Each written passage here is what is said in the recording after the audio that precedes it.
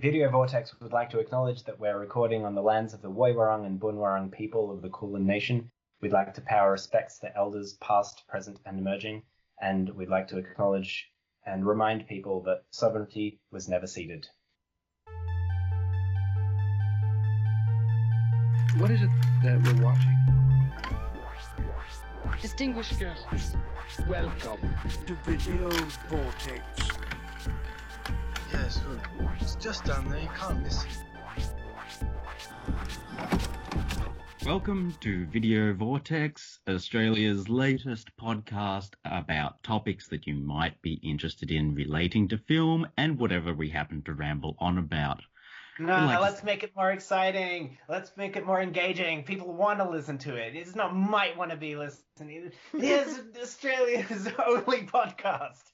And we are now Australia's only podcast, reporting from the bunkers of lockdown. Smoke 'em if you got 'em, folks. We're a little bit of a train wreck today, but then so is all of Australia, so welcome aboard. Absolutely. I would like to introduce you to the not at all confusing trio of people that is Stephanie. Hi. Steph. Yeah, please, Steph. Myself, Ben, and the other Ben.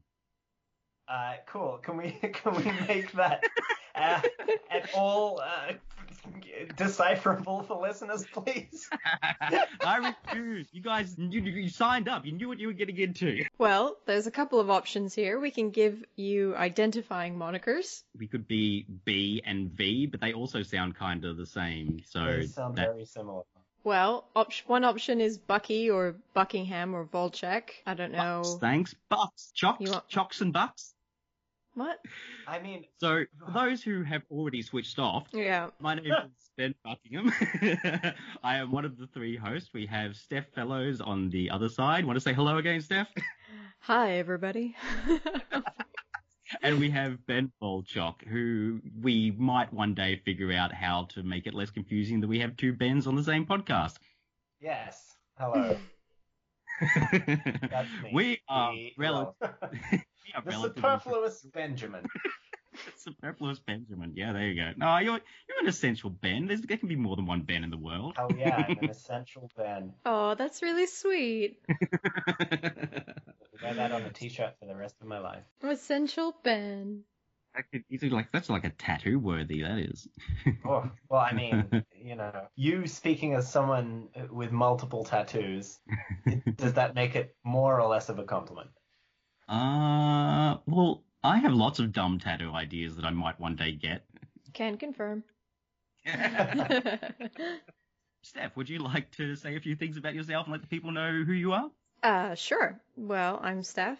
I met these two years ago now. The first voice you heard, the first Ben that spoke, I met at university about over 10 years ago now. Soon became my housemate, and we bonded over all things film, and he tortured me for many of those years. Volchek, I think I met you probably about 6 or 7 years ago, I would guess. I studied film, did absolutely nothing for my career, of course, and I still love film, so that's why we're here. That's all I'm going to say. That's what you're going to say? Cool.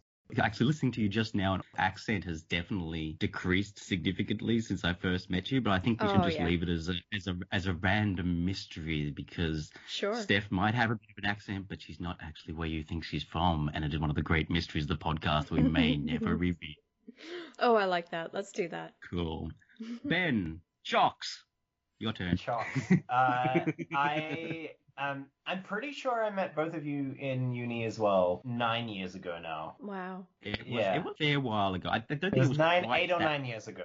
I was creeping on Ben and reading his Twitter on his phone over his shoulder and saw him talking to somebody who I knew in real life and was like, hey, you know that person, and on it went. Yeah, it was just that kind of moment of like, oh, well, we've been sitting next to each other in class for weeks now, and then we find out that there's actually a whole bunch of crossover in people that we know in the Melbourne film community. Yeah, I'm a comedian, writer, performer kind of person with a more than passing interest in film. I guess I've been into film for many, many, many years, devoting probably more time than necessary into watching and devouring films with the hopes of one day perhaps making them. And that's probably enough of an introduction to me as well.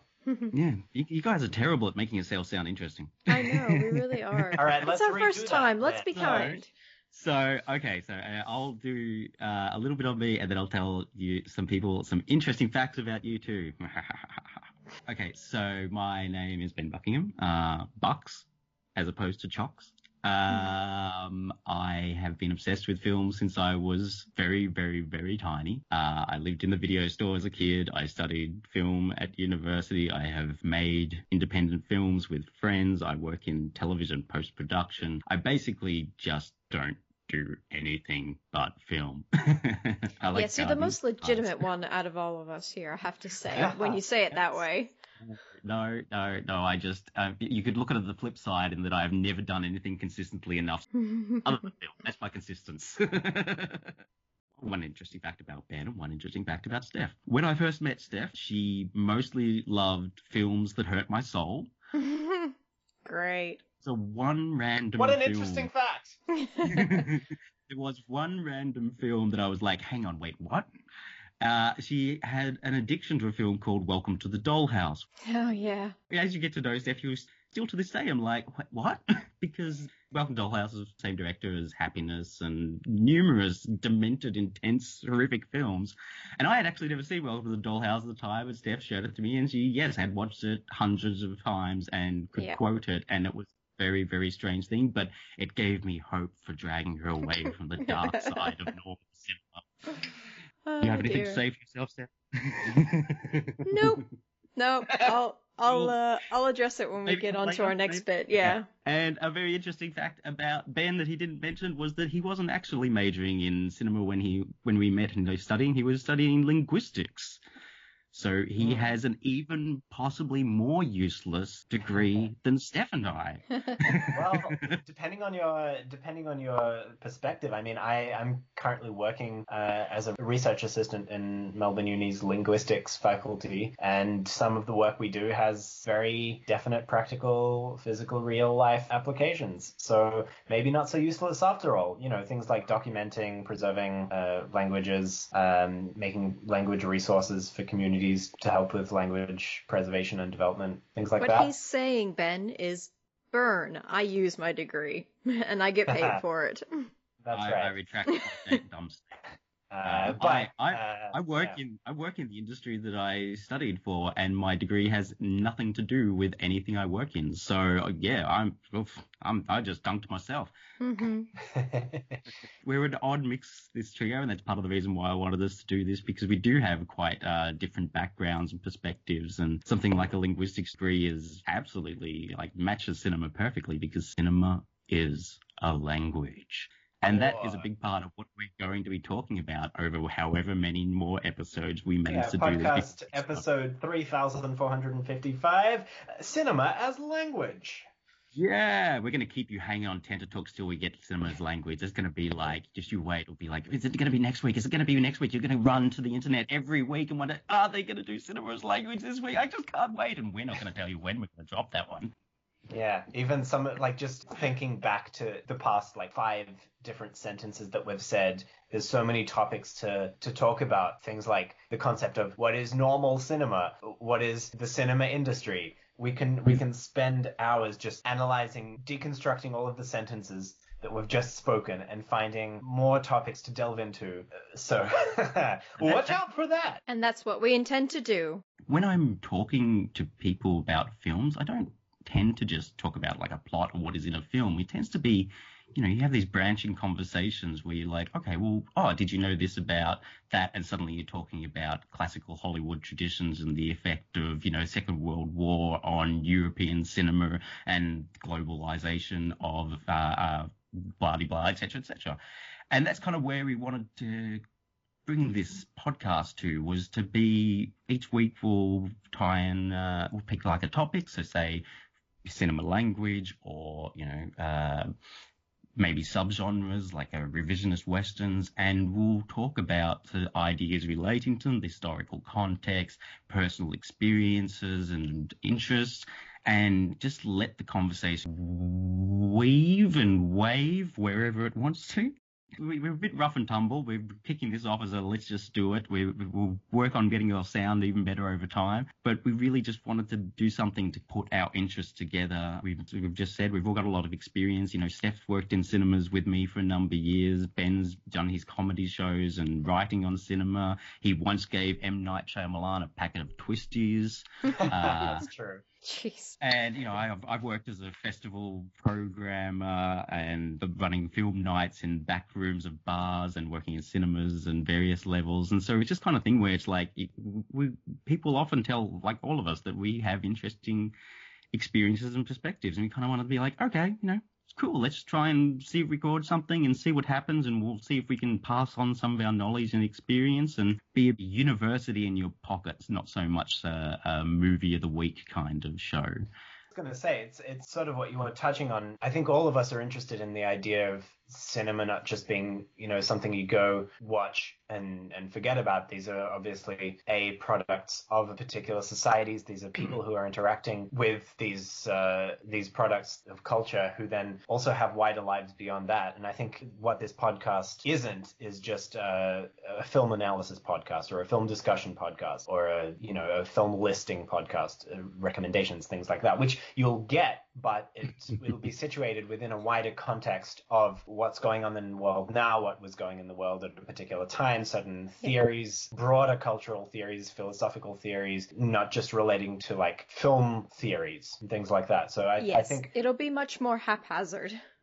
Yeah. Much more haphazard, but hopefully with some good analysis that you might not have considered before, or hopefully will point you into the direction of something that you might want to look into more on your own time. We're just here to give you ideas, really. Yeah, for myself, like I dabbled in sociology when I was at university, and my honours thesis ended up taking me into anthropology and all sorts of strange areas. To me, it's I don't understand people who are film obsessed and not interested in society or politics or culture, because film is absolutely about society and culture and politics. It is like a mirror to our societies. Sometimes it deceives and sometimes it reveals, but it still reflects who and what we are, and that's intentionally or unintentionally. Yeah, and that's where my passion comes from. It's always been that first and foremost. So there's a lot of films that I love because of that, because I feel like they say something about who we are and reveal aspects of ourselves that we don't often deal with, and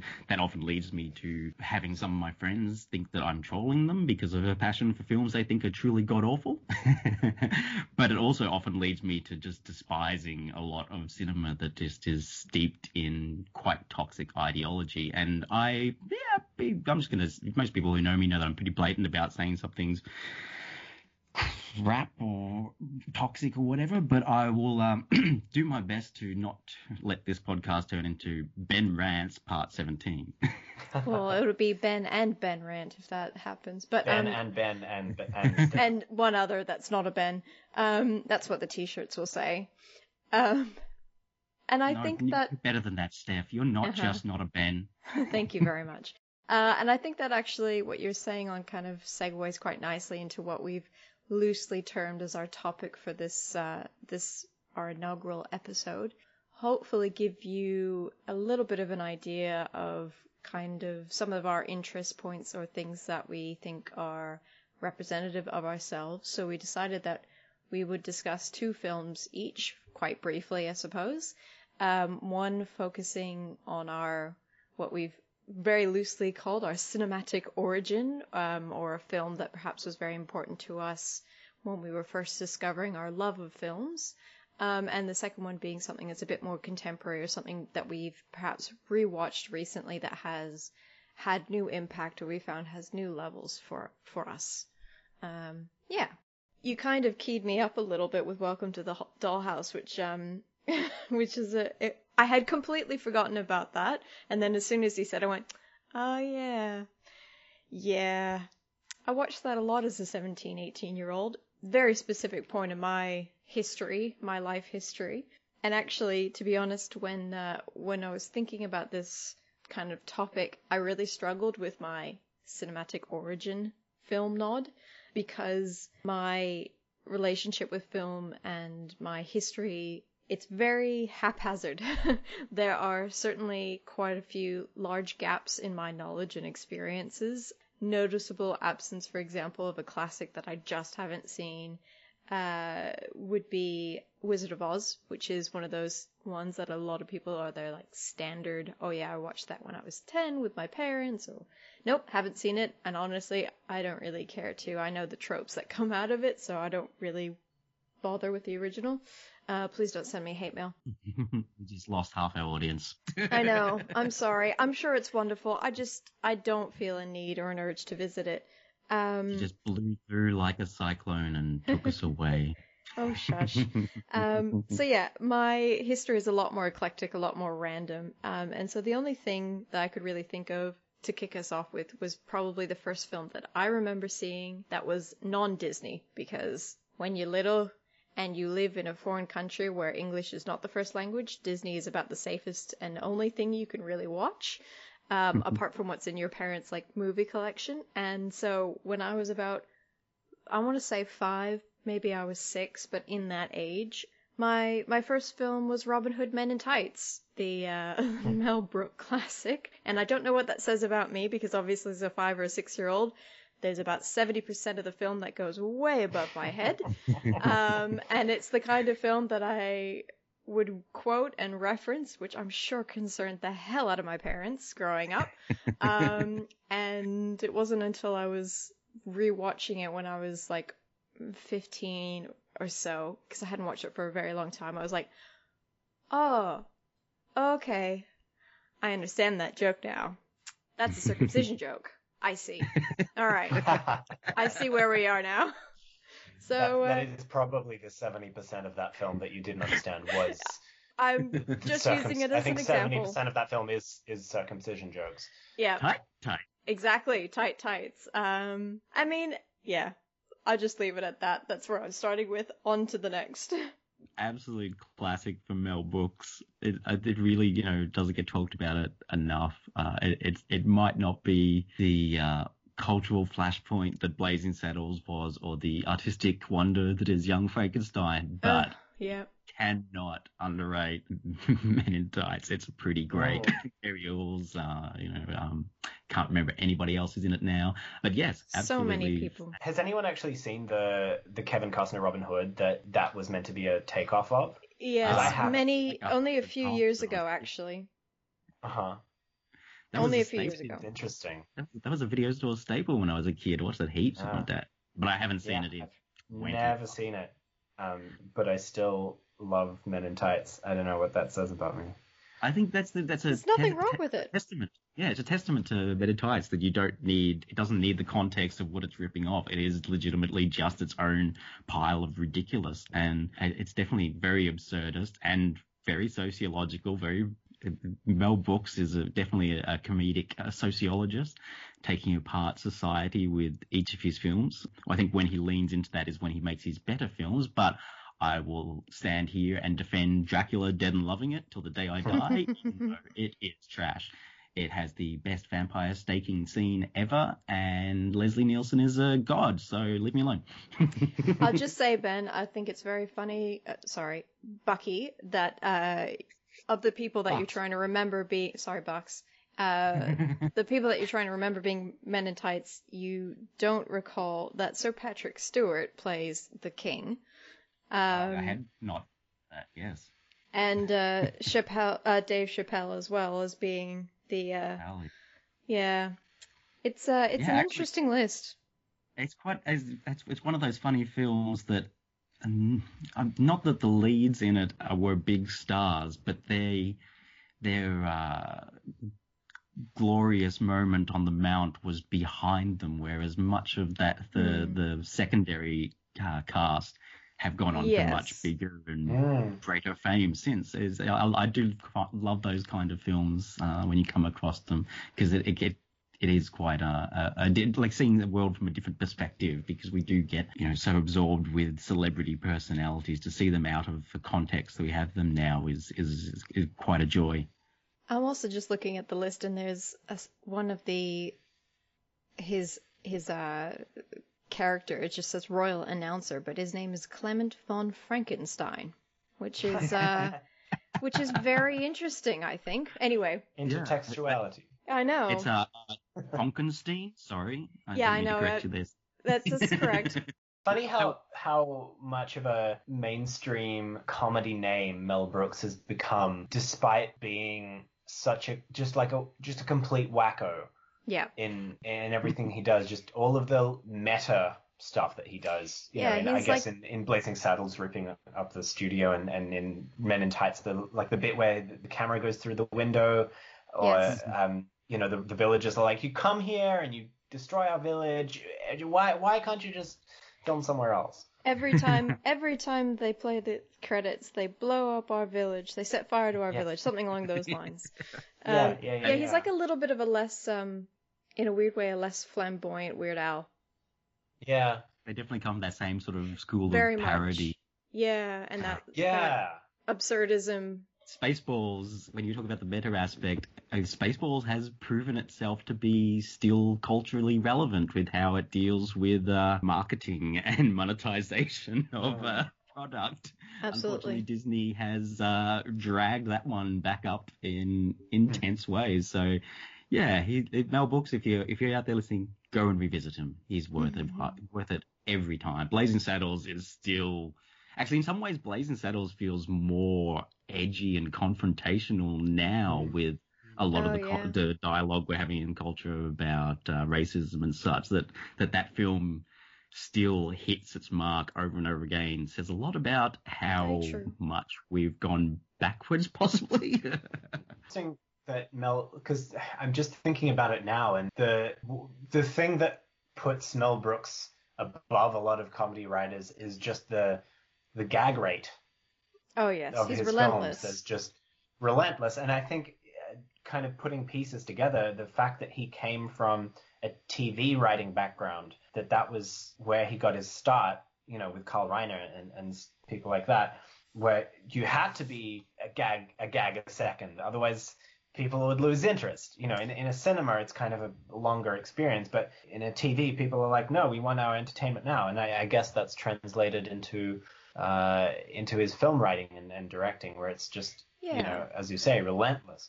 I would say, though, that Robin Hood, Men in Tights, and probably Blazing Saddles is a little bit of the slower paced, in that it's not quite as relentless as some of the others. I think Spaceballs has a lot more visual gags because of the setting that it's parodying. And was it High Anxiety? Was that what it was? That was Hitchcock riff, yeah. Yeah, that one as well, where there's a lot more sort of just plain visual gags that has that relentless joke. But I guess in his mind, in a weird way, that's one way to make a comedy film very successful, is just, if you're relentless with the jokes, you're bound to get most of the people laughing at different beats of the film. So at least everyone's having a good time. Yeah, it's a numbers game. I think those, sort of. Even just mentioning the films that we've mentioned here, that thinking about it, the ones which are a little less relentless tend to have a bit more of a narrative or structure to hang on. True. Whereas High Anxiety, which is much more just a oddball comedy character piece, there's definitely like that sort of, and Robin Hood Men in Tights as well. It's a pretty basic concept, so there's a lot more in Star Wars, Spaceballs, excuse me. Freudian slip. Yeah, I think of it, one of his last films, if not his last film, Life Stinks, which is, I really want to revisit. I think we'll have to do that one at some point, because I'm curious about how it deals with capitalism and money and such. It's very much a more narrative film and isn't quite as relentless. It's a bit more almost an actual film as opposed to a series of just gags. So I was going to mention his film Silent Movie, which I've not seen Silent Movie. I really need to get on that. Know. It's very I don't want to say adorable, but it's just it really shows Mel Brooks's kind of just dorky side. He's pretty adorable. His love of silent cinema and silent comedy just really shines in that. I won't say the film's a masterpiece, but it's really charming. Yeah. Okay. Okay, for that it's reason. definitely on the list. Yeah, I think like he was the only good celebrity ISO video, the one that he did with his son, and he's super adorable in that. So yeah, if you haven't come across that, but yeah, I think also that it's interesting. I wasn't surprised when I discovered that Max Brooks was his son and wrote the Zombie Survival Guide and World War Z, because that it's the same. You can see that same way of perceiving the world and thinking about culture and history. But his son is directed at horror rather than at comedy. But essentially, they do the same things with the topics. They take something that's established and recognized, and they completely dismantle it and rebuild it into something else before your eyes. And it's a real gift that they both have. Well, I mean, Mel Brooks, his production company, Brooks Films, produced The Elephant Man and the Fly. Yep. So he's always kind of had that side to him. He is one of the bravest producers in American history. I think he looked at Eraserhead and said, "We need to hire that guy to do Elephant Man." Otherwise, David, if it wasn't for Mel Brooks, David Lynch might have just been another weirdo, forgotten one-time art weird film wonder, which there are many of in America. Yeah, that's a great connection, isn't it? Very bold. And also, Cronenberg, though he'd done relatively big films, The Fly was the film that really escalated him into a more mainstream awareness. Because it's a more simple film than his previous ones in some regards, but it's also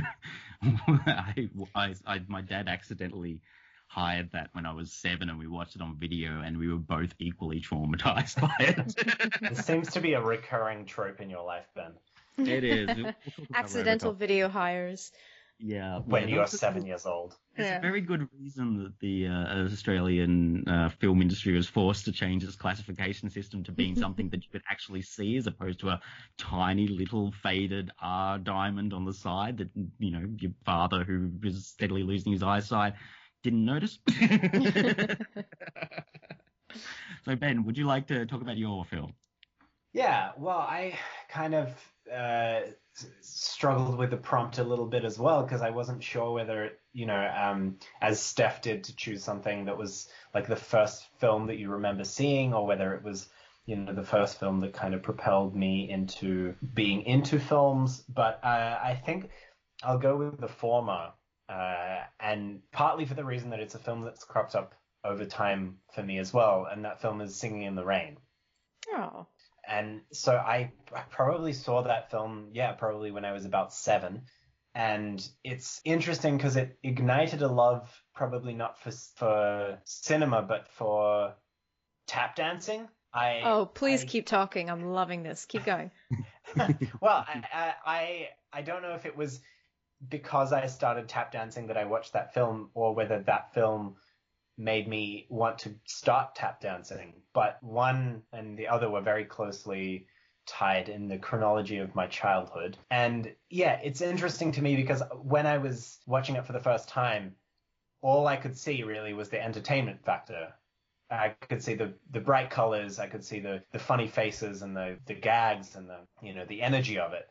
And it was only much later that I started to get some of the more contextual enjoyment from it, and the aspects of film history, and, you know, the transitioning between sound and talking cinema, and that really fueled an extra layer of enjoyment for me. And then adding to that, having the contexts of the actual craft of the cinema making and the ways in which it tied in with other films around about that time, and having films like An American in Paris paired with it, and even kind of going back to one of my favorite films, The Red Shoes, and how that paved the way for something like Singing in the Rain to emerge. And Singing in the Rain has become this almost linchpin that has connected so many of my interests into one film. But then me watching it 7 years old, having no idea about any of that, and just finding it cool that Gene Kelly could dance like that, and Donald O'Connor could fall down like that, and Demi Reynolds could sing like that. So that's my pick.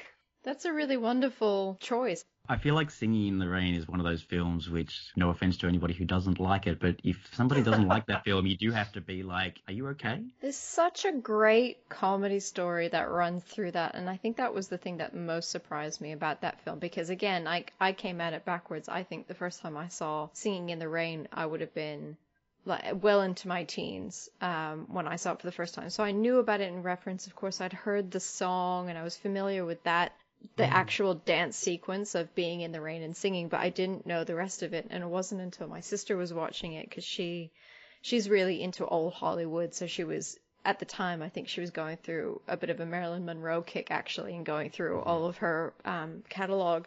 And Singing in the Rain was one of them. And so I kind of half watched and half didn't while I was doing other things. And yeah, I think the bit that always made me laugh, or really like clicked onto it and realized that, oh, this is actually a bit of a comedy story, is the whole sequence with the microphones and the overacting, where she can't remember where it is and they have to keep moving it around, and just, just fantastic little bit of, physical comedy, but also very sweet and engaging, and such a fun little story that is told really nicely, with lots of those beautiful vignettes of the musical sequences thrown in, like the tongue twisters, and the make them laugh sequence, of course, is absolutely insane.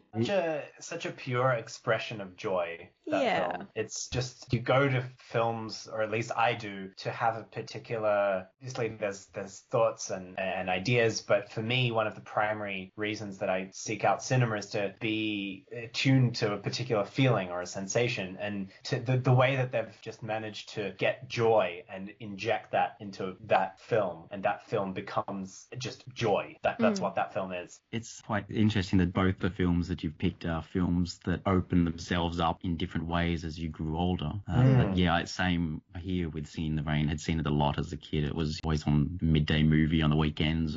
Then coming back to it, having studied cinema and cinema history, and going, oh, there's a whole side narrative running through this film. And even thinking back on it now, I don't remember any of the character arcs other than the ones that relate to media and media history. They're the character arcs that I remember and stick with me of that, because it does exquisitely illustrate how technology can shape how films are created, or the kind of films that are made at different times in history. It's a very, very good illustration of that changeover of the emerging technologies as well. There is a little bit of debate over how much sound really did destroy a lot of careers. There certainly were actors who weren't capable of being voice actors, of being able to speak well, that they were much more physical performers, and some of them didn't transition well into the changeover, and some of them transitioned brilliantly. Even if it's fictionalizing that and amplifying it to ridiculous extents, it illustrates that really wonderfully. And actually, even just talking about it, I remember the class we actually met in, that we were all taking, was media history. That's right. Looking back at like development of vinyl and different recording types, and how that was marketed and created and shaped the kind of media that was being produced over the last 100, 200, 300 years, 500 years. I think we started with Gutenberg Press, if I remember correctly. We may have, yeah. Probably always starts with the Gutenberg Press, I'm sorry. We'll do an episode, the Gutenberg Press, and chat. We should have done that for episode 1. Yeah. I'm pretty sure there was one section of a week devoted to the use of phonographs in seances, or was it? No, it wasn't phonographs. It was like electric cable as used in seances. The last thing that I wanted to mention about Singing in the Rain, just before we proceed to Ben, is the fact that I didn't know was that it's essentially a jukebox musical. I had no idea that all of the songs featured in Singing in the Rain were written possibly decades prior, and they just picked and matched and set it to... Yeah, absolutely. Even the song Singing in the Rain was, I think, from the 20s or 30s. I didn't know that either. That's fantastic. Yeah. So it fits with the tradition of like Greece, where it's actually, that's a stupid thought. Let me rephrase that. That makes me think of Greece, which when I was younger, I always thought that Greece was a lot older than it actually is, because of America's weird late 70s, early 80s obsession with the 50s. With the 50s, yeah. Which fits in with our contemporary obsession with the 80s. Yeah, wow. Whatever generation was coming up and through and recreating there. I do like the theory that we're in an apocalyptic world because we all grew up watching post-apocalyptic films and have weirdly managed to turn our obsession into reality. Manifestation. Does that mean in like 10 or 20 years we're going to get the Terminator, or? That's why people started developing AI. That's inevitable, isn't it? Well. We came back from the future, so it's going to happen. Yeah, time travel. Yeah. Time travel, timey-wimey. That's not true story. You didn't know it's based on a true story, Steph. Mm-hmm. People from the year 2049 came back into the year 1985 to create Terminator.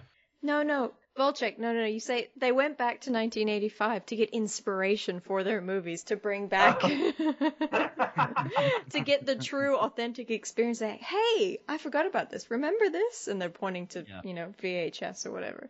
The true story, was it Star Trek 4, Voyage Through Time, about how they had to come back to save the whales because they're all extinct? That's the same thing, that they had to come back to get culture because culture is extinct in the future. Dead. Yeah. Yeah. They hit the end of history and were like, shit. Back up. Bucks, would you like to put forth your first film for the evening? I shall. And I too flip-flopped all over the place on what I was going to. And I actually didn't mean to do this. I swear. I have a problem, okay? Both of my films involve cannibalism.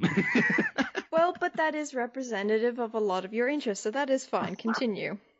Yeah, I seriously did not mean to do it because I literally just a minute ago I know which film I'll talk about of the other one. And the other one I said from the get-go, I knew.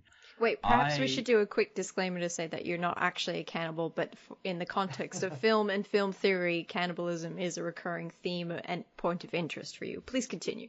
That's one of my bad tattoo ideas, is not actually a cannibal tattooed on me. Oh, on your forehead, or, Yeah. Well, I did what's that joke? This tattoo answers a lot of questions that can be summed up in my tattoo. Oh, what's that? Anyway. I know what you're talking about, Ben. No, I don't. One of my tattoo ideas is the image from, I think it's the first episode of Bob's Burgers. I think it's the first episode where they're accused of having human meat in the burgers, and they have a sign out the front this warning may contain human meat or something. Ravenous is possibly the greatest film ever made. Definitely right up there as just an incredible work that every time I come back to it, even decades later and seen it numerous times, I still keep picking up new little details and ways of thinking about it. It's funny that the three of us picked Comedies Foundation because Ravenous is 100% a comedy. Mm-hmm. Is hilarious. I laugh my ass off so much. I laugh more with every time. I think all three of our origin films are American. Mm-hmm. Well, Ravenous was directed by an English person, so. Well, this is part of why I wanted to talk about it. Was that I did want to try and not just have American, not just have male directors, but growing up in a country town with just TV and the video store, there wasn't a lot of variety. The biggest variety was discovering how many films I loved as a kid were actually Italian, and I had no idea because they were really good at dubbing. Really good in inverted I was commas. going to say really good. Oh yeah, the dubbing episode is going to be fun. And we'll revisit Singing in the Rain when we get to the dubbing episode. Yes. Ravenous, I was a bit older than your two picks. I was, 99, so I was 16 years old. It was election day here in Australia, a very, very depressing day. My mum worked as a counter and for counting the votes, and so she had just given me money to go to the video store and gone to work for all day. When I got Ravenous, it just come out on video, and I watched it and loved it. The next morning, I made Mum watch it with me, so I think it's the first and one of the very few films that I watched twice in 24 hours. Another one being Dark City, which I saw 3 times on opening weekend. Yeah, love Dark City. Dark City was almost going to be a pick so I could talk about the imagined fake Australia that we created. That's a whole other topic when we get to doing national cinema. Yep. Ravenous, directed by Antonia Bird, woman director from the UK, who unfortunately passed away very young a couple of years ago. Ravenous is set at the frontier in America in the 19th century. It's all manifest destiny and, great American idealism and filled with cannibals. Mm-hmm. It's connected to the Native American myth of the Wendigo. What it does is quite tremendous. Watching it now, it feels a little bit more normal. At the time, there really wasn't many films like it. It was smart, funny, and gross, joyous, kind of mean. Career best performances possibly from Robert Carlyle and Guy Pearce.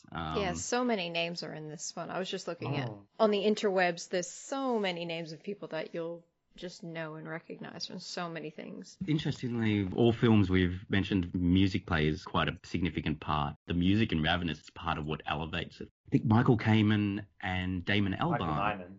Michael Nyman. I always get Michael Kamen and Michael Nyman mixed up. I've got a Peter Greenaway DVD set sitting right in front of me, so I'm like, Michael Nyman! Yes, we're going to get lots of names wrong. We apologize in advance for any names or anybody we accidentally give credit to. Yeah, I don't want to be doing that. Well, actually, Guy, but... Actually, Michael Caine composed this music. Singing in the Rain, just for anybody who's writing that email. Oh, God. Yeah, Damon Albarn from Blur and Gorillaz. He was also in another film that Antonia Bird directed, Face, which also starred Robert Carlyle, but Damon Albarn acted in that one. Oh, I didn't know that. I love Carlyle. I really need to see more of her films, but they're quite hard to track down these days. Yeah, Face is one of the more accessible films. I watched it, I think, late last year, and it's very, very good. Yeah, well, she'd worked with Robert Carlyle on Priest as well. It was a very controversial film in the 90s dealing with Catholic priests being no good. Gasp. Actually, she was not the original director. They had done about a week of shooting for Ravenous. The director wasn't working out. He got fired. Carlyle had said, hey, Antonia Bird's good, why don't you get her in? So it was almost a film that shouldn't have existed and shouldn't have worked, but all of these incredible chaotic energies came together to make something that has absolutely stood the test of time and really eviscerates a lot of American ideology and does it with glee. Beautifully shot. That score is tremendous. I was not a big Blur fan when I was a kid, and I like Blur, but I'm not addicted to them, but I love Gorillaz. Gorillaz makes sense if you've heard the Ravenous soundtrack. You can hear the early experimentation with blending cinematic musical styles with weird pop rock narrative, music and narrative that Damon Albarn would definitely bring together with the rest of the group in Gorillaz. Yeah, it's such a favorite film of mine. I just adore it. One of these days, I'm actually going to watch it a couple of times in a day and then sit down and write something about it. I just think it's everything I love in cinema. I'm just going to say that I love it again and move on. Steph. Oh, back to me. Okay. Well, for my second film, I went in a bit of a, different direction. This will come no surprise to Bucks, but I picked Baby Driver as my second film. Baby Driver was Edgar Wright 2017 release, which is I guess it's a mixture of it's not really a heist film, it's a getaway film about a very good driver, apparently named Baby, who got tangled up with, what's his name? K-Pax dude. Kevin Spacey. Yes. Who plays... The late Kevin Spacey. I'm sorry. Everybody, of course, will remember the masterpiece K-Pax. Look, it's just my point of reference for him because as soon as I say it, everyone knows exactly who I'm talking about. So it works. This is how my brain works. I don't remember the names very well. I remember the films. So funny because that was my dad's favorite Kevin Spacey film. Was it really? Loved that. I'm not even sure I've seen it actually. To be honest, it was just the big thing when I was becoming more aware of films and watching a lot more films and sort of starting to branch out a bit more. It was just the movie that was everywhere at that time. Anyway, Baby Driver. That weird, shallow, dried out period in the early 2000s where American cinema just fell on its face over and over again. Took a nosedive, yeah. Yeah. So this movie is very important to me for a couple of reasons. I went to go and see it on Bucks's recommendation because he basically came home and I was with the guy I was dating at the time, who's now my husband, sitting on the couch, and Bucks just came into the room because, for context, Bucks and I used to live together. We lived together for 5 or 6 or 7 years or so. Anyway, he came in and he said, I've just seen Baby Driver. You have to go and see it. Go and do it now, do it now, do it now. So pretty much we did. I think it was the next day we went to go and see it. It resonated with me so much. There were so many elements, particularly in the first half, that were like examples of me and my interests, the cars or the skill with driving, the walking and singing that the main character kind of does in the beginning when everything's going well, the music. I mean, it's one of the handful of films that I've seen that has Hocus Pocus by Focus featuring in the middle of it, and it is done so fucking well. and even had sign language, which was a big interest of mine as well. And I just remember coming out of that film with this guy who I literally had only just met at the time. I had shown him one other film. I just remember walking out of that movie and kind of turning to him and saying, I feel so exposed right now because I feel like I've shown you somehow a bit of me and who I am to someone that I've literally only just met. Luckily, it worked out. He liked the film, which was great. Probably not as much as I did, but that's okay. And I actually rewatched it in preparation for talking about it, just to make sure that it was still as good as I remember it being, and it definitely still worked. I personally don't enjoy the sort of second sort of half as much, but the resolution for me kind of makes up for it as well. So totally on board. You did leave out the other sentence that I said when I told you that you had to go and see it. What was that? That I hated it. Well, but I could still recognize that this film was for you. Yeah, it was for me, and so I don't give a shit that you didn't like it. That's really interesting because that obviously touches on a huge topic in, well, any culture, I suppose, which is how do you, subjectivity. Yes. Let's just put it that way. I personally, I didn't hate the film. I didn't love the film. I thought it was pretty good. But, leaving aside the other issue of my own personal quirk of if everyone loves a film, it immediately makes me like the film less. Yes. Leaving that to one side, I find it just fascinating. And I know it's such an obvious observation that some people will like a film and other people won't. But it just, the psychology of that and the huge amount of personal histories and contexts that come through in shaping what you do and do not respond to, even coming down to like, did you get enough sleep that day? Yeah. It's just fascinating to me. It is, and I think expectations. I think I'd only seen one trailer, Baby Driver. I was like, that looks really good, but I wasn't like, I have to see it. That's why when he came home, he was like, you gotta go right now. Just go, because he knew.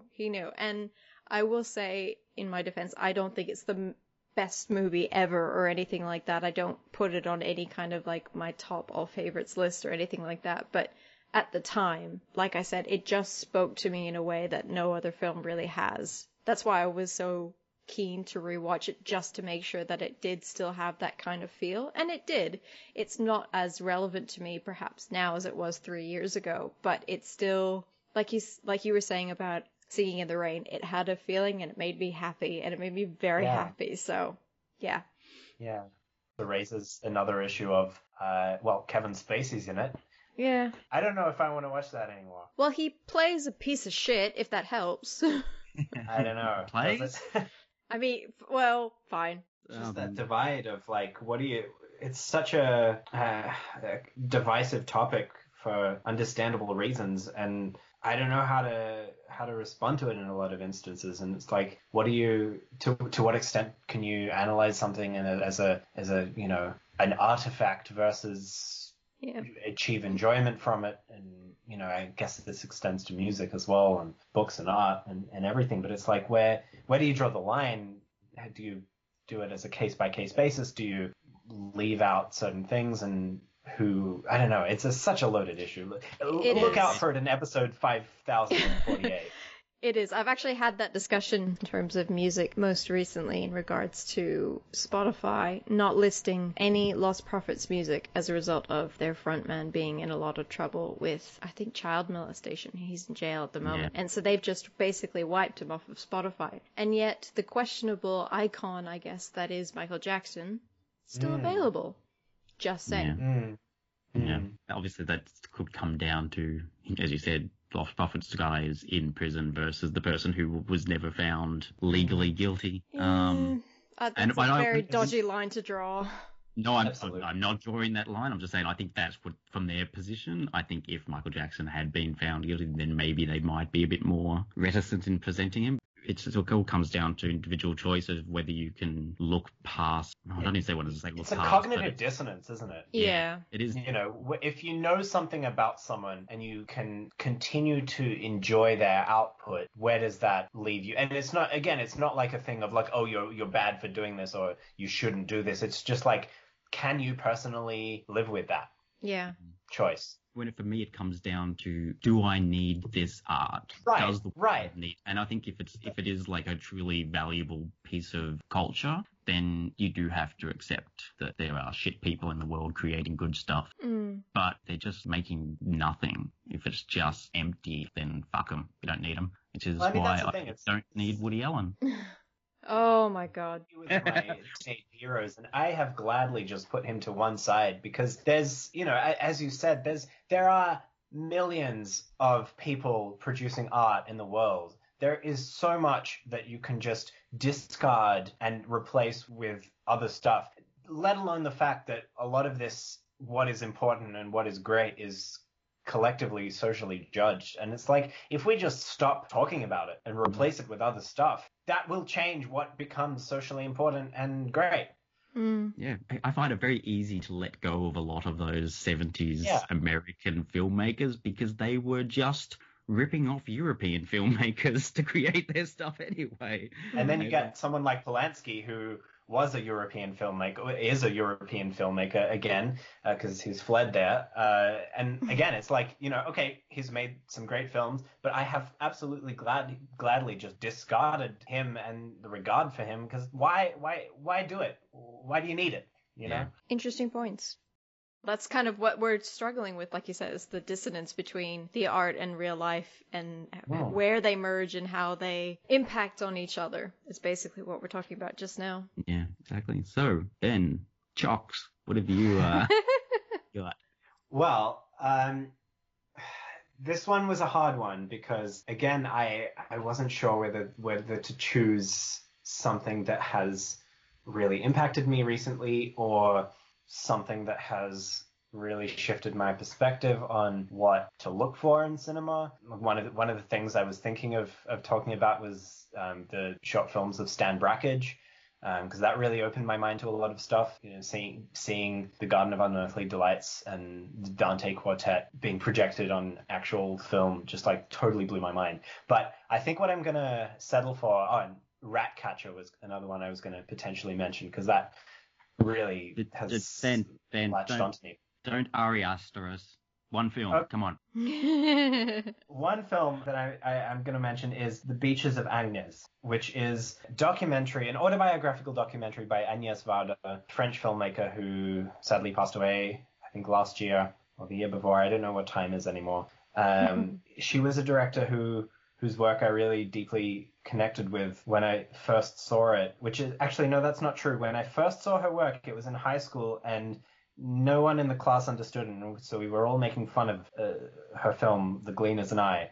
Then later, kind of rediscovering it and finding out the real joy of the authenticity of it filled me with a deep respect for that film. But overall, I found that so much of her filmography dealt with humanity and being human, and both the pleasures and the sadnesses that come with that. And The Beaches of Agnes, why I've chosen this film is because it is a documentary and it is obviously autobiographical. And I don't tend to watch a lot of those films because I've, in my head, set a really high bar for what a documentary needs to do to be engaging to me, because it's so easy to just take an interesting topic and present it and be like, oh, wow, this is a documentary that is good just by virtue of it having an interesting topic. But that's a separate issue.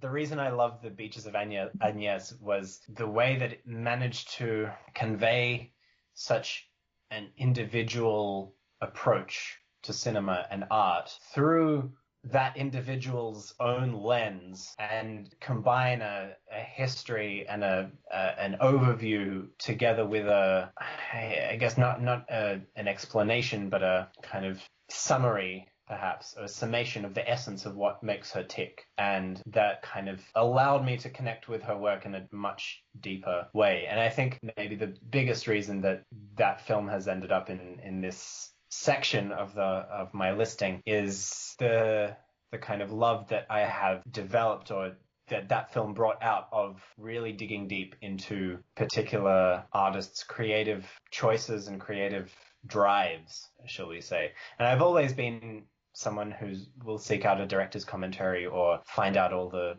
little bits and pieces that went into the making of a film, but I think that film really tied up all of that self-expression into one mind-blowingly beautiful piece of cinema. That's really cool. So did it prompt you to look into the rest of her filmography? Yeah, in a way, yes. This was being played during a retrospective of her films, and I did then go out and watch, I think, maybe one or two other of the films that were playing in that retrospective, and I'd always wanted to see more of her work, but I think this made me, appreciate it on a completely different level. That's really cool. Especially the way that she approached documentary filmmaking as well, because it was such a personal lens that she would portray everything through, and it tied in with her fiction filmmaking in a really interesting way. So yeah, that was really cool for me. Yeah, she's a filmmaker who I really haven't engaged with enough. I've got, I think, one of the Criterion collections of her American films. We were talking about her recently, and I actually forgot. I have seen two of her films, one short and one feature, because I saw her first film, completely escaped me the name of. La Pointe Courte. Yes, that's it. I saw her first film, The Restoration, at the film festival a number of years ago, and that was an exquisite film. That was 1953, if I remember correctly. But it's really fantastic that she has been, and that she was alive to be rediscovered in her last days. Rediscovered. I don't like that. Doesn't sound right, but appreciated. Appreciated, yeah. Because she had appreciation.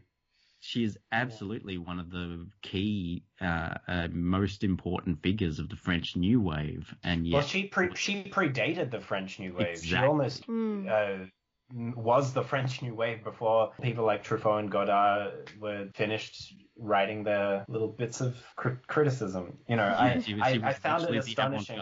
Yeah, she was the French New Wave. I found it astonishing that because you know, the so-called key figures of the French New Wave came from like a film criticism background.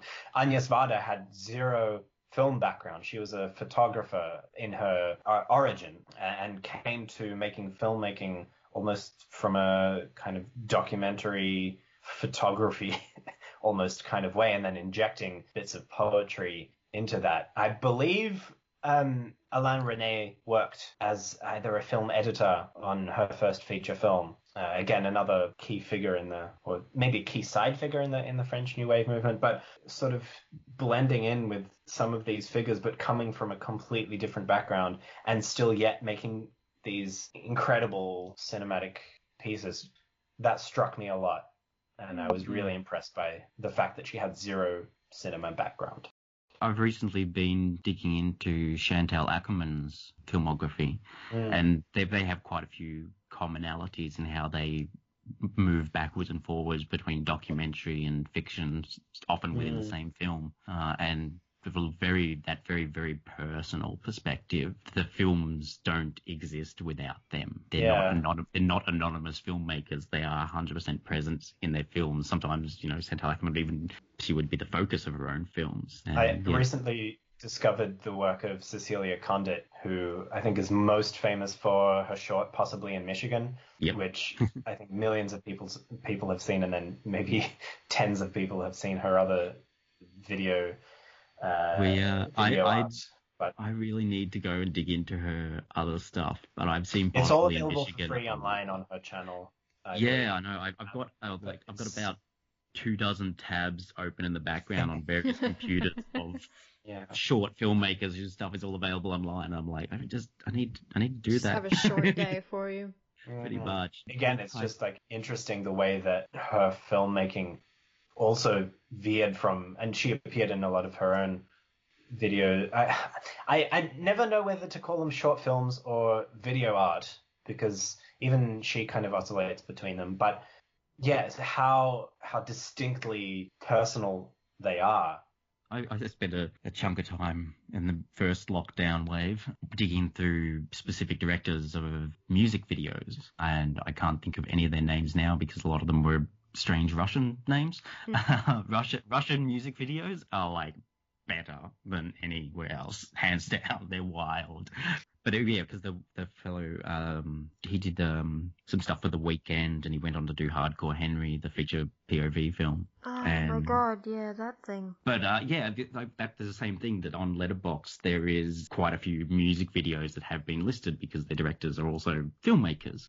Going and watching them, it's the same question. It's like, is this a short film or is this video art? Is there a difference? You know, so many of these really masterful short films, these music videos, and even possibly in Michigan is kind of a music video. It is a musical. It is the best Cannibal musical. And somehow we came back to cannibalism. Yep. Keep going. I didn't do it this time. Yay. I know. So Ben, what's your second pick? Well, I just wanted to say quickly, because we did, I used to run a film night called Cinecult 303 that we ran out of the back room of a bar here in Melbourne, and we ran for on and off for 10 years playing VHS and all sorts of random stuff that you couldn't find anywhere. And we did, with my good friend Liam, he cut together a 3-hour horror shorts epic that was a combination of random little horror shorts and omnibus, pulling out some stories from omnibus horror films. It was a roller coaster ride, and I remember he's like, it's 3 hours long. I was like, what? Jesus Christ, 3 hours? And the whole place was packed. It wasn't very big, so there was only about 40 people or so. I had just heard of possibly in Michigan. I had read about it on Letterboxd. I hadn't watched it. I sent it to Liam and said, I think this sounds like something that will work in that combo, and I'm not going to watch it because I want the experience of watching it with an audience for the first time. And he ended up finishing out the 3 hours with Possibly in Michigan after this incredible roller coaster ride of strange horror stuff. Possibly in Michigan broke everyone. Like it not in a horror nasty way. Like, it just broke their minds. What am I watching? What is happening now? I have already passed my limit of content exposure, whatever, and people would just look at each other going, what's happening? Have I fallen into some weird, bizarre parallel dimension? And it was such a beautiful, one of my absolute all-time favorite memories was just feeling this whole audience loving Possibly in Michigan, but also just, I don't know what's happening. Well, again, you know, this is video art or cinema being created by someone whose background is in art.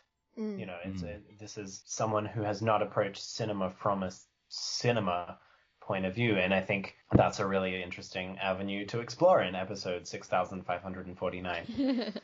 Also think of like the fellow who did Hunger and 12 Years a Slave, Steve McQueen. Yeah, he came from a video art installation background.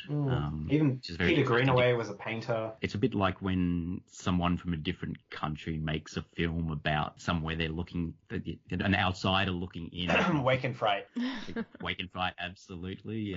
There's a lot of really great films made by non-Australians who rip us apart better than we do. They're a weird mob. Yeah, they're a weird mob. Yeah, we definitely did do a Powell and Pressburger episode because that's just a fascinating history those two had, and Peeping Tom destroying his career and ending up having to come to Australia. And there's a Wake and Fright connection there, and that the editor of Powell's first Australian film, Age of Consent, would go on to edit Wake and Fright. There's some really interesting anecdotes from that, which just do a plug for another podcast that I appear on occasionally, the Projection Booth. They did a fantastic episode on Wake and Fright and interviewed Jack Thompson and the editor and the director David Kochev, and there's a lot of really fantastic Ted Kochev. I was about to say of other Canadian director David Cronenberg. Possibly, I'm mashing them off my head. We both, Steph and I, got to meet. Did you meet Ted Kochev when he was out? Yeah. I think I had to get him. I had to get him an Uber or something like that back to his hotel room. He was a sweetheart, though, really sweetheart. I'm pretty sure, Valchik, you were at that Q&A. I think I remember you being there. No, I wasn't. Really? I wasn't. Yeah, I was very sad not to be, but I wasn't there.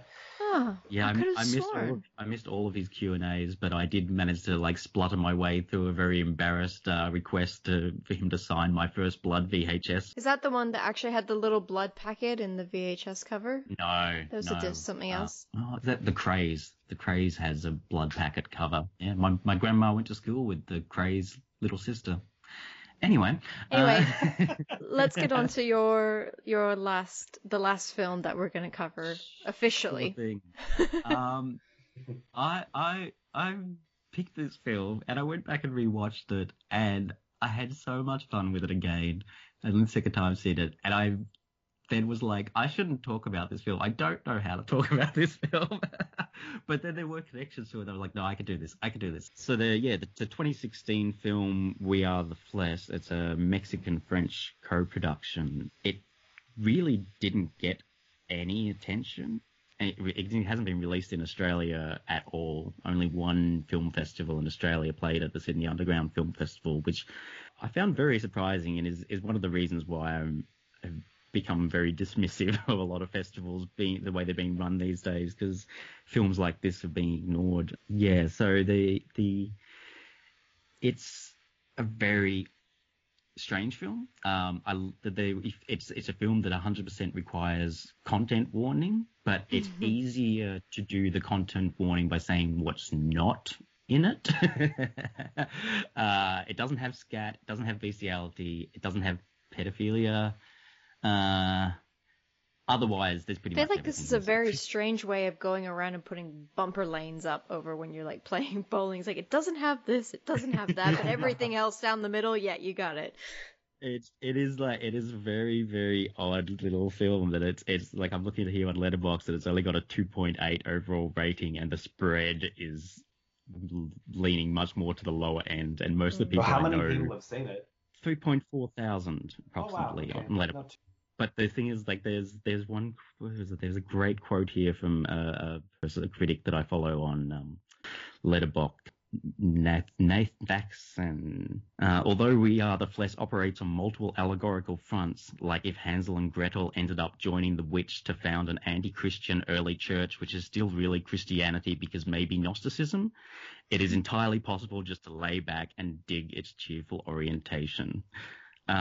Yeah, that's probably the best way to kind of sum it up. It's seemingly some sort of dystopian world with these Noé Hernandez is this man who is inhabiting a seemingly abandoned building, and all he does is drop what appears to be LSD regularly and collect, makes alcohol and gas from bread, cooking it up, and receives eggs in egg cartons and builds a world out of egg cartons and wood and gaffer tape, and these brother and sister wander into his home and join with him in a revelry of bacchanalian pleasures and world building. And like it says in that thing, it's like it's anti-Christian, but it's really Christian because it's like can't escape that in a Mexican Catholic world. And it is very reminiscent of a lot of the sort of 60s and 70s films that were trying very hard to be transgressive and still end up falling on the same kind of what is actually rather mainstream tropes of, social structures, systems. This one is actually anarchic. It really is non-judgmental. It just embraces this absurd strangeness of how we function, builds systems, relate to each other, and pushes against all boundaries. And for a film that on the surface should probably be really nasty, it's not. And this was what's surprising most. And I saw it with a group of friends for the first time and was actually quite surprised that we came out of it all loving it, because the group of people was quite diverse in their tastes, and they all had the same response, that they just loved it. Like they just felt like a weird kind of joy in this film. And it's not that it's not pro cannibalism or anything like that as such. no more than Catholicism is in its eating of the Eucharist and such. It has those kind of connections. But it's like, just like go with it. Just roll, just live life, engage, be happy, enjoy us. And it just does it within Mexican culture. Like it is, I think a lot of the negativity to it, like it is quite a free form film. It doesn't have, there's definitely a plot there and arcs and such, but it's one of those films that doesn't necessarily tell you how to read them. You need to come to it with knowledge. You need to have some awareness of theological history and theology, philosophy, sociology. You need to know a bit about Mexico's history, understanding of Catholicism. You even need to be aware of things like, Mexico, they have newspapers that put bloody dead, shot up bodies on the cover, and they're literally just gore magazines, and they're normal and sold everywhere. It's one of the most popular newspapers in Mexico, that they live with this kind of death in their culture. Well, yeah, they are the dead and all sorts of stuff. Yeah, death has a very different representation and a very different symbolic meaning to particularly the Mexicans and Southern American communities. They very much have the point of view that death is not the end, it's just sort of the next chapter, and the dead is very much still present in the living. Exactly. I think part of the joy of it is that it boils away a lot of the hypocrisy that these films can sometimes crash into. And there's one scene where they kill somebody, and he's a soldier, and they say to him, why are you afraid of death? In choosing to be a soldier, you acknowledge that you will die, and that they're not killing him from anger or for vengeance or for any reason that is false, that they are killing him only to have his flesh and like a transaction. And as the way the film kind of presents these kind of elements, which is they're not things that are necessarily good and they're not ideals, but it's honesty in stating this is why we're actually doing this, or this is how we're doing that, or it feels very cathartic. I know personally, I think that's one of the reasons why I came to it. It does deal with a lot of these really big topics, that it does have a lot of cogs whirring in it, of connecting different things, that it is very transgressive and intense, and that it is quite cathartic in its chaos. And I know that part of my going to university was in a way like asking myself, why do I like the films that I do?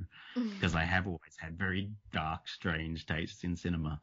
And ultimately, the conclusion I came to was that growing up in a very boring, crap little country town where nothing ever changed and nothing was ever different, that horror films were change. Horror films were different. Horror films are this chaos breaking apart, this solid, immovable, tedious reality. And this film does that better than almost any other film I can think of. And I just love the kind of traditions that it grows out of, like those Mexican aspects. But also, like, one of the films I think that it owes is the films of Coffin Joe, who is a Brazilian filmmaker in the 60s, who was a megastar, who made these completely deranged, nihilistic, anti-God horror films where Coffin Joe was the actor, director, writer. He did everything. They're really fun, nuts films, but they're still they're very nihilistic. They're quite misogynistic. These are the kind of things that I was talking about, where these transgressive films fall into those traps really easily. And this feels like the kind of film where you can tell that these filmmakers would have seen the works of Coffin Joe, but have managed to get away from those and refute those kind of nihilism, being like, no, this has meaning, there is purpose, there are reasons, and this nihilism and hypocrisy is a toxin, and the film is so good at just stripping that out. And it's really beautiful. The performances are really fun. Yeah, Noé Hernandez is fantastic. He was said in We Are What We Are, and a couple of films that people know, Miss Bala, and he is such a joy as this kind of sort of almost like a deity Christian a Christ figure, but the anarchic, weird, demented version of that. So that's why We Are the Flesh. I think it's really underrated and not talked about enough, and I would highly recommend it if you can cope with lots of really fucking nuts stuff. Well, I'm gonna watch it tomorrow. I was gonna say, it's such a shame that the people you went to see it with aren't, or maybe they are part of the half a dozen or so reviews for it. Maybe they're the ones responsible for the slightly higher rating. I don't know. There are a couple of people who I generally trust the reviews of on Letterboxd. They all rate it very highly, so that probably says something about. Well, maybe that's a topic for another time, about finding a film critic that you agree with and how unreliable or how problematic it is to really identify. Because you're talking about a lot of, and just listening to you talk just then, Bucks, was very much talking about a lot of your passions. And I know, because I know you so well, that you're saying a lot of your buzzwords. So I know that this is obviously representative of, or, you know, very, hits a lot of points for you. And, you know, how difficult it is. You said you had your moments of self-reflection to kind of identify why you're gravitating towards the kinds of films that you do. And honestly, I think it's such a shame that more people don't take that time to kind of take a step back and identify what it is that they enjoy. Because I've had conversations with people who are like, oh, I love films. I love going to see films, but I can't stand the people who sit there and then pull it apart. Whereas I think that's the best bit about going to a film, particularly seeing one with somebody else, is spending that next 10, 20 minutes, however long it is, with that person and kind of going, well, what did you get out of it? Oh, see, I didn't interpret it that way at all. And, you know, having an opportunity to identify what exactly it was that worked or didn't work, or how it succeeded or how it thwarted your expectations. And I'm not very eloquent with being able to identify why I respond to the films that I do, but at least I try. And I feel like it's such a missed opportunity that more people don't take that opportunity, that chance. This is a big problem that we're having, I think, as a species right now, is that opinions are important. We all have opinions, but then quite often are not reflected upon, not acknowledged where they grew out from, and it really devalues the worth of that opinion. Well, hopefully what we're trying to achieve here, which is trying to listen to each other's opinions and respect them without it turning into a fist fight of words and saying, nah, you're wrong. Hopefully we can try and be a bit more eloquent than that. One of the reasons for doing a kind of chaotic mess of a podcast like this, where we're talking more about histories and ideas and themes and such, is to get around that fact that we're not necessarily like talking about, it doesn't matter whether we like the films or not. It's about, is there something interesting to talk about in relation to the film? There's criticism has quite often fallen just to being opinions of whether someone likes it or not. And honestly, unless I know that person enough to value their opinion, I don't really give a shit if they like it or not. I want to know if there's something interesting about the film. Even on like a purely personal note, and I don't mean personal for myself, but like personal for any one given person, it's such a ripe opportunity to, you know, as you say, Steph, dissect your own tastes and your own approaches to things, and figuring out why you like something and why you don't like something. And using that as almost an empowering tool to break through the kind of mainstream cinema paradigms or artistic paradigms that are thrust upon us by the various big industries and cutting through the white noise. Yeah, but it's almost like cutting through the white noise that you don't realize is white noise until you step back and see it as white noise. Yeah.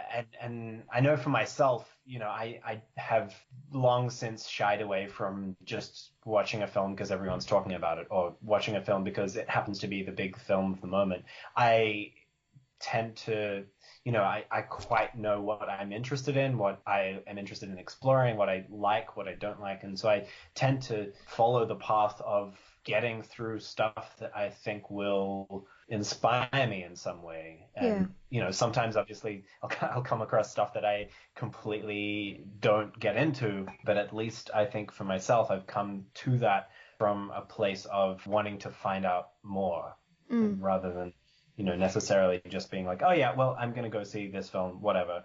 I find it really bizarre. And I guess that totally makes sense when people just see films as a way to pass time, Yeah. as opposed to an interest. And of course that phenomenon is going to come out. But when people are like, I'm going to go to the cinema, let's see what's on. Oh, that's on. Okay, let's go. And then go off and then completely don't talk about the film and just go off and have dinner and go to bed. Yeah, I a big problem that I've had over the years in divides between what I think is great and what other people think is terrible is I don't need characters and I don't need narrative arcs. They can be great, but if there's more going on in the film, if the film is running a commentary on something I'm interested in or revealing something, that's possibly enough. It depends on the film, obviously, but there's so often people will just shut down to a film because it doesn't have characters that they can identify with. And I'm like, I don't need to identify. Yeah, absolutely. That possibly I have a long history of having had social anxiety and dealing with people has often quite been very difficult for me, and I think that altered how I view films because I have this complicated relationship with human beings, and so my films, I actually, I very negatively refer to some of these films as people movies because they're about people and I don't care. I don't want to see a film that's just about two people going through a marriage breakdown or getting through school. It's like, no, I need more than that. I need the social context. I need a philosophical context. I need lots of other things, a hell of a lot more than I need someone's story. But I think that the point of that is that you will bring your own context and you will attach that to whatever story or characters are being put onto the screen, and in some way that will resonate with you and you will create your own meaning from it. I think that's a very important part of cinema as well. And ultimately, that's what we're trying to achieve with this sort of taking bits of what we've all kind of said. That's what we're trying to achieve with this little podcast in whatever form that it takes, is that it's not necessarily about the three of us debating why X film is good, bad, or other, or, whether it has value or not. It's more about us seeing some of these threads, how they connect, what they can mean. Hopefully it gets people thinking. It hopefully will get people being a bit more proactive with their reflections on movies or films that they're watching, or short films or documentaries, whatever format it is, that it's more about saying, oh, I really liked that.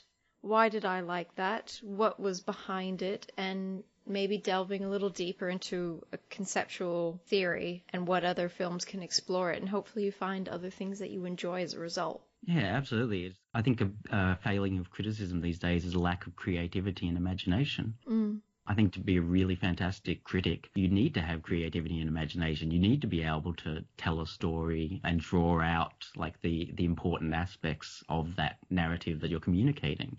And I think that was, again, the point of the podcast is to kind of try and ride that creative, imaginative wave of making odd connections and talking about bits of history that people might not know about, and putting two things side by side and going, how do these alter each other? That's definitely one of the great joys of cinema, doing a double feature where you watch two very different films and they kind of bounce off each other and create something you might not have seen or thought of. Strange links, definitely. Yeah, I know that's something that we've all kind of experienced, and they come out when we talk like this, and we will continue to talk. Well, we'll go on tangents, and that's all okay, because that's exactly what happens.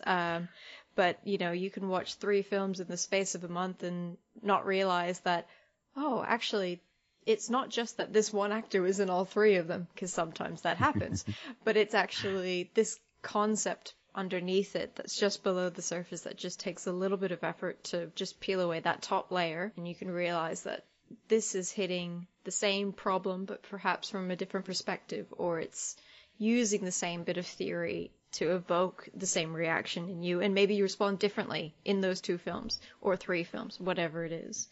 Yeah, and also, talking about films in different contexts like that. The what's happening at the moment in the world, we don't want to talk about too much because it's everywhere, but watching certain films in the context of what's happening has changed them. I know a lot of people online are like, I won't ever say that a character's behavior or decisions were stupid in a horror film again, because look at the world right now.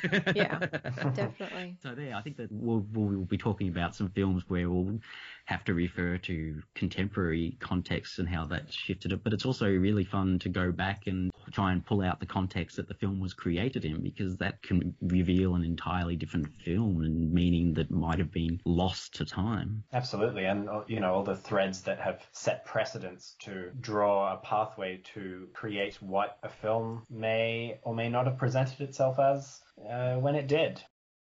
We will be attempting to do this weekly, I'm pretty sure. We're probably going to have a bit of a rotating roster sometimes, and we definitely want to get guests in, people with specialities and such, so you can talk about their perspectives and interests. Anything you want to say, Ben, Steph?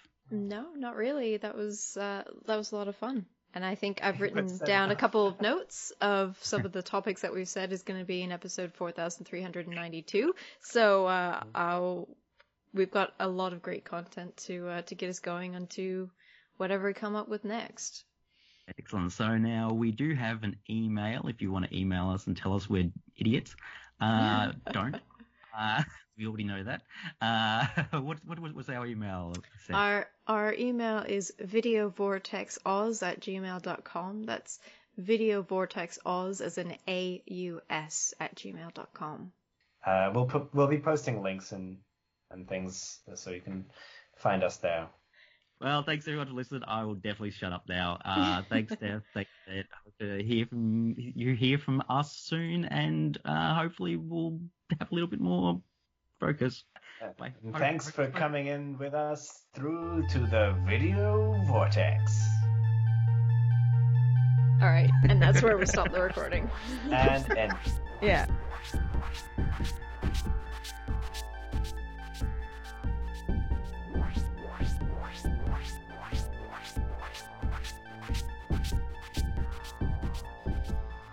Hang on, that's the end of it. Oh God, just had a big ball. Oh my God. And the wheels fell off immediately. Yes. Ladies and gentlemen, it's Monday night. Monday night. What is days again? I'm not familiar with that. I'm not sure anymore. All right, here we go. This is the one.